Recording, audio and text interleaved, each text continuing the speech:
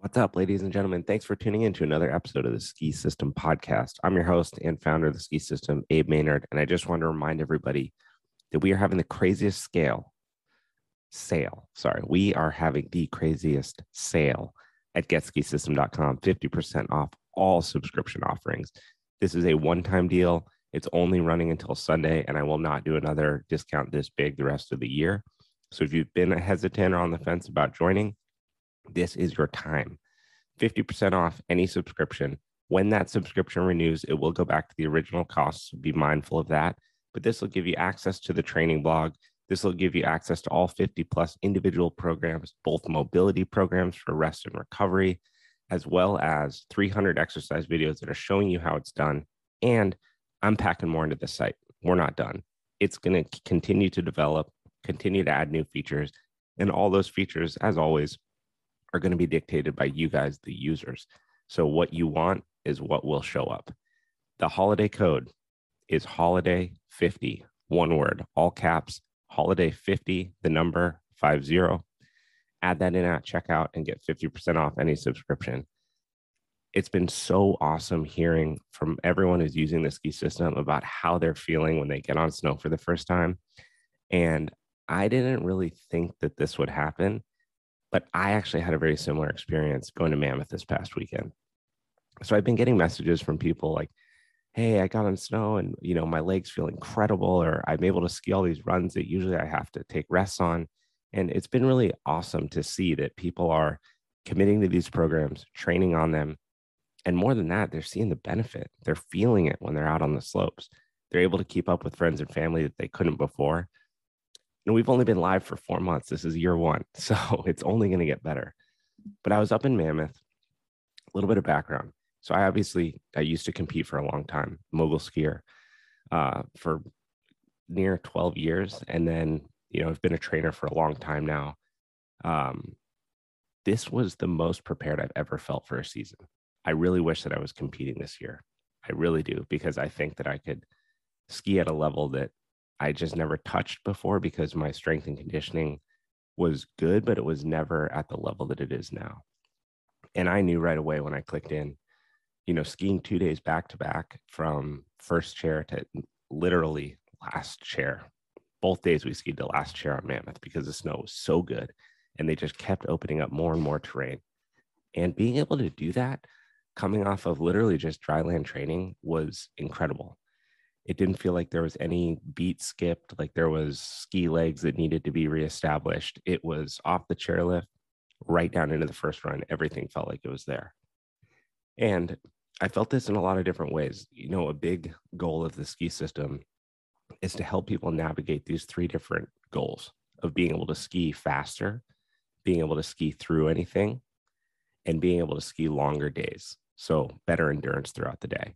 And all the programs on the website, they're tailored to this. So depending on what your goal is, it's going to produce a different program for you, because different people have different strengths. Some people can ski all day long, but as soon as it gets choppy or chundery or tough conditions, then their legs get beat up.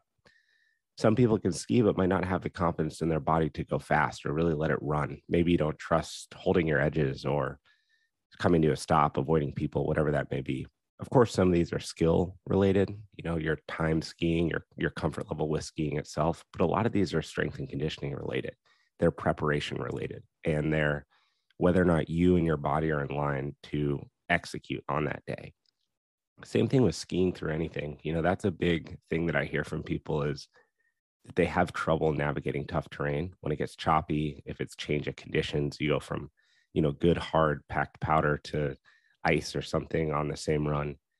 And strength and conditioning is such an important component of that, because it's going to allow your body to navigate straight through that. You're more mass on your bones. You're better structured, more stable. So your body's not going to respond to every single change in condition, height, speed, friction, whatever. It's going to go through that. Just think of, a light disconnected object going down a hill on a saucer tray and a heavier object that's compact and ready. It's just one's going to respond more acutely to very small changes, one isn't.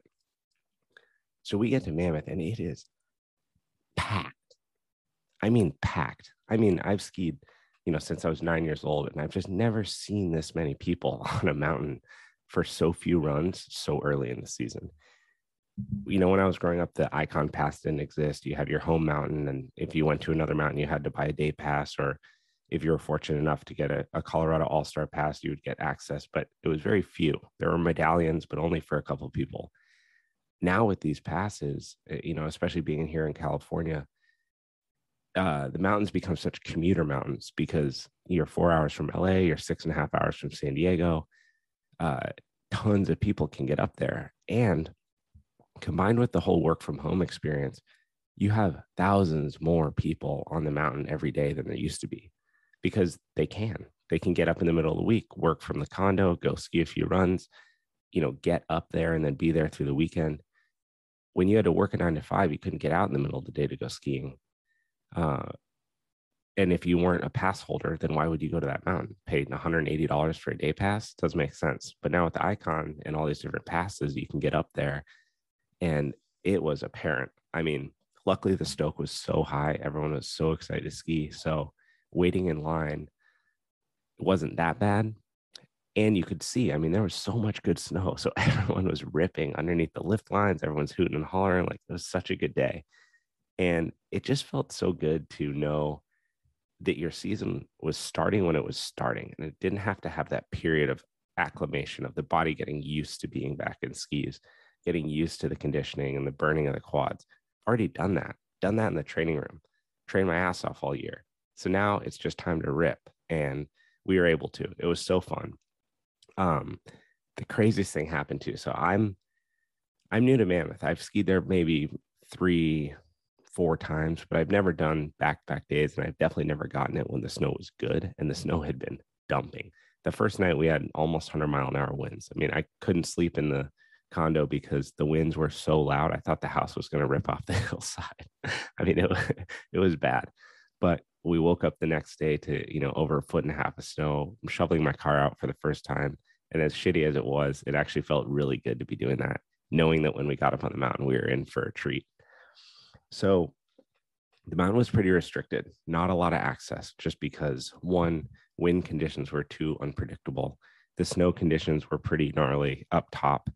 They were doing a lot of avalanche testing and bombs and everything like that. But as a result, they were really restricted as to what they could open.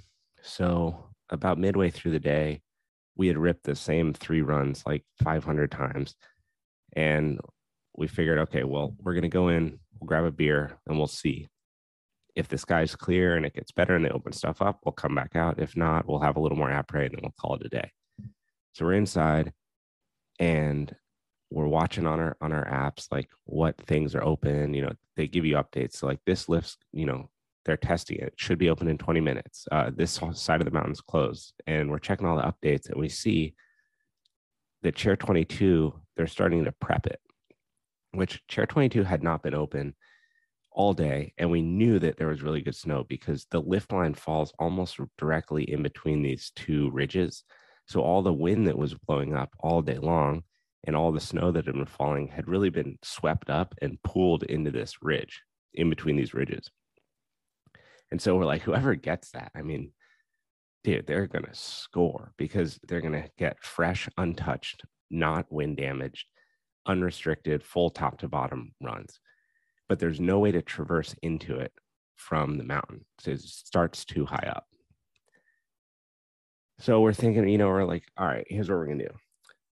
We'll finish these beers. We'll go back out. We'll take one more run. And if at the end of that run, they haven't opened 22, then we'll call it a day. So we get back out there and we make our way over the mountain a little bit. And we come off this chair, and I honestly don't know Mammoth well enough to say which one it was. But when we got off, we see these guys talking to ski patrol, and they're at this, there's like a rope. And we look at the ski patrol and we're like, are you opening this rope? And if they did open this rope, then we could hike 22. It's about a 15-minute hike straight up the side. But it was so windy at the top, they hadn't opened the chairlift yet. And he's like, you know what? Why don't you guys wait here?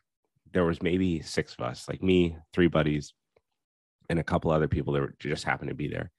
He's like, I'm going to take the snowmobile up to the top. I'm going to check with the lift ops. And if it's green light, I'll let you guys know and you guys can hike it. So we're like, okay, well, already this is worth leaving the lodge. I mean, we could potentially be the first people to ski this all day. So we wait there and it just doesn't look like it's going to happen. Like they're not turning the lift on. People are starting to leave. And then we see the ski patrol come off the top on the snowmobile and he's just giving us the clear sign, like, hands overhead, clear, clear, clear. This is where the strength and conditioning really kicked in because Stoke goes from like 50 to 200 instantaneously. We all jump under the rope. No one says anything to each other. I don't even know if my friends are behind me, in front of me, and we're just hiking. All of a sudden, just boot pack, single file line as fast as we can go. I mean, we're basically just shy of jogging up the hill. That's how psyched everyone was because we knew if they're going to start running the chair, we have to beat the chair to get the tracks. But what we didn't know is that the ski patroller had given us a delay because he was giving us props for hiking it. So he delayed the start of the lift so that we could hike the ridge so that we could get to the top and get first tracks.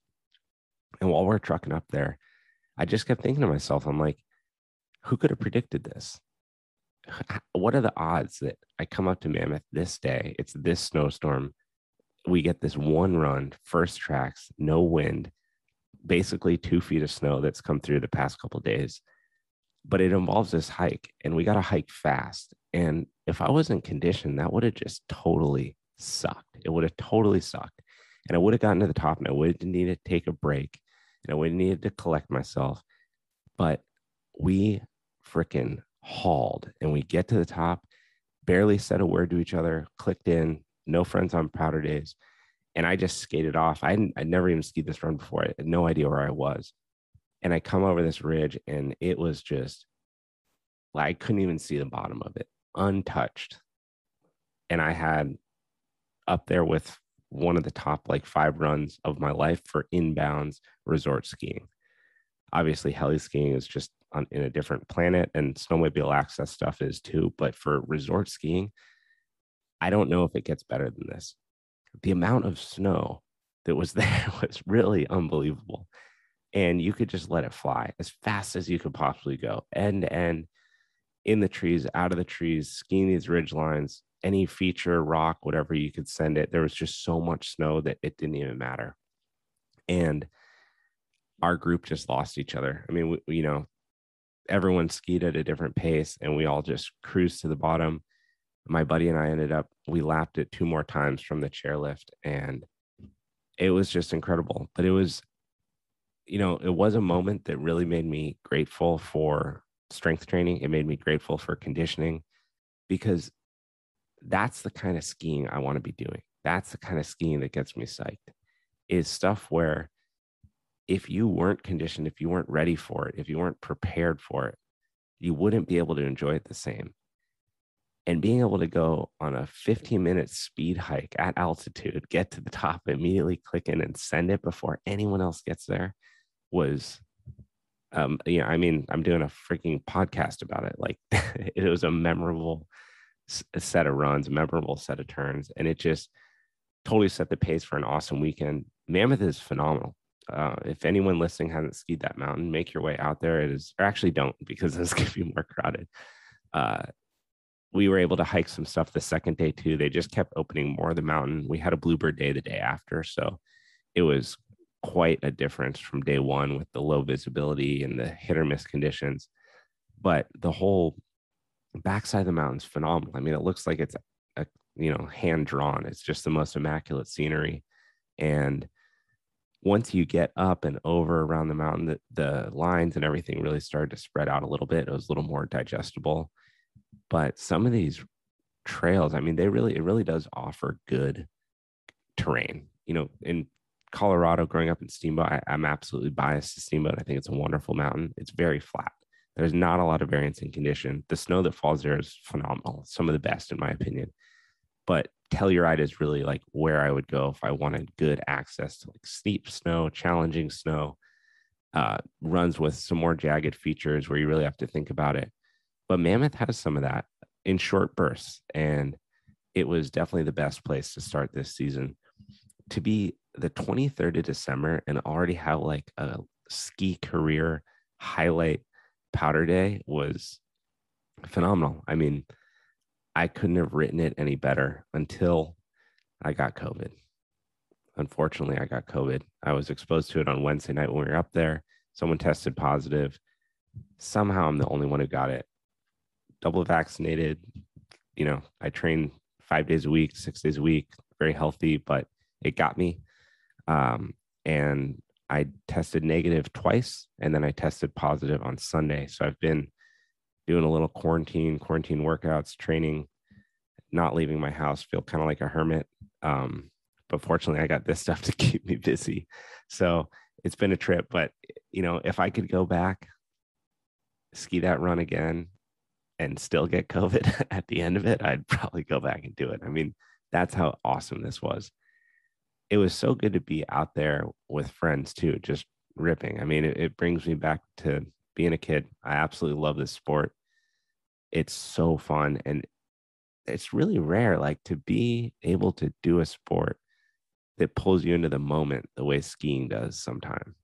It's special. And I can think back to a lot of moments from my youth and even as an adult skiing where it really does stop time. And there's something special about being in the trees on a powder day with no music and no one really around you, just skiing. It's that experience is unique. It's reserved for people who know how to ski. You can't get access to that experience, whether you want to or not, unless you can access it on skis or snowboard. And being up there and having time stop for a little bit and really getting to enjoy that, it just justifies all the training. It justifies the whole project. And it was an absolute blast. So a little bit on the mend here. Not too much other than the story on the podcast today. I hope that it gets people stoked to get out there and ski this weekend and to really, appreciate your body and focus on the training. You won't know what you're missing until you have a moment that reminds you how valuable it is. And that happened this weekend. I obviously, training is my life, so I do it all the time, but there's still a few moments where it smacks you in the face and reminds you this is why you do it.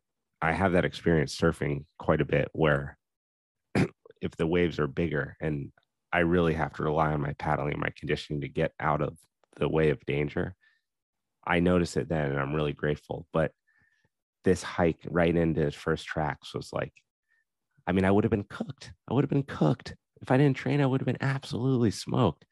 My knees would have been wrecked by the time I got to the top of the hill, full of lactic acid, just not able to ski. And then I wouldn't have been able to enjoy the way down. So just a nod to find that consistency you can, whatever it may be.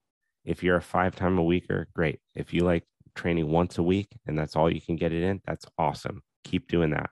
Find your lowest frequency that you can stick to and stick to it all winter long. It will keep you at a good level in between the days that you ski. If you ski every day of the week, you're a lucky person. But if you do some mobility work, keep your body healthy. It's awesome that you have that output. It's awesome that you're able to ski at that frequency, but make sure you're still able to do that come the end of January, February. Prioritize your mobility, prioritize your foam rolling, your stretching. Make sure your body's recovering.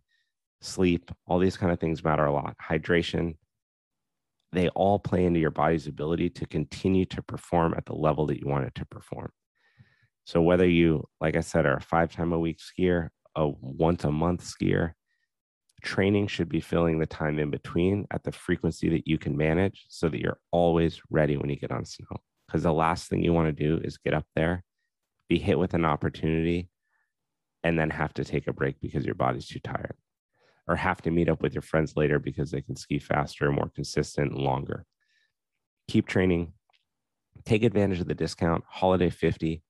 Run it on there, share it with friends, family, anyone who's going on a ski trip that's thinking about doing some kind of training beforehand.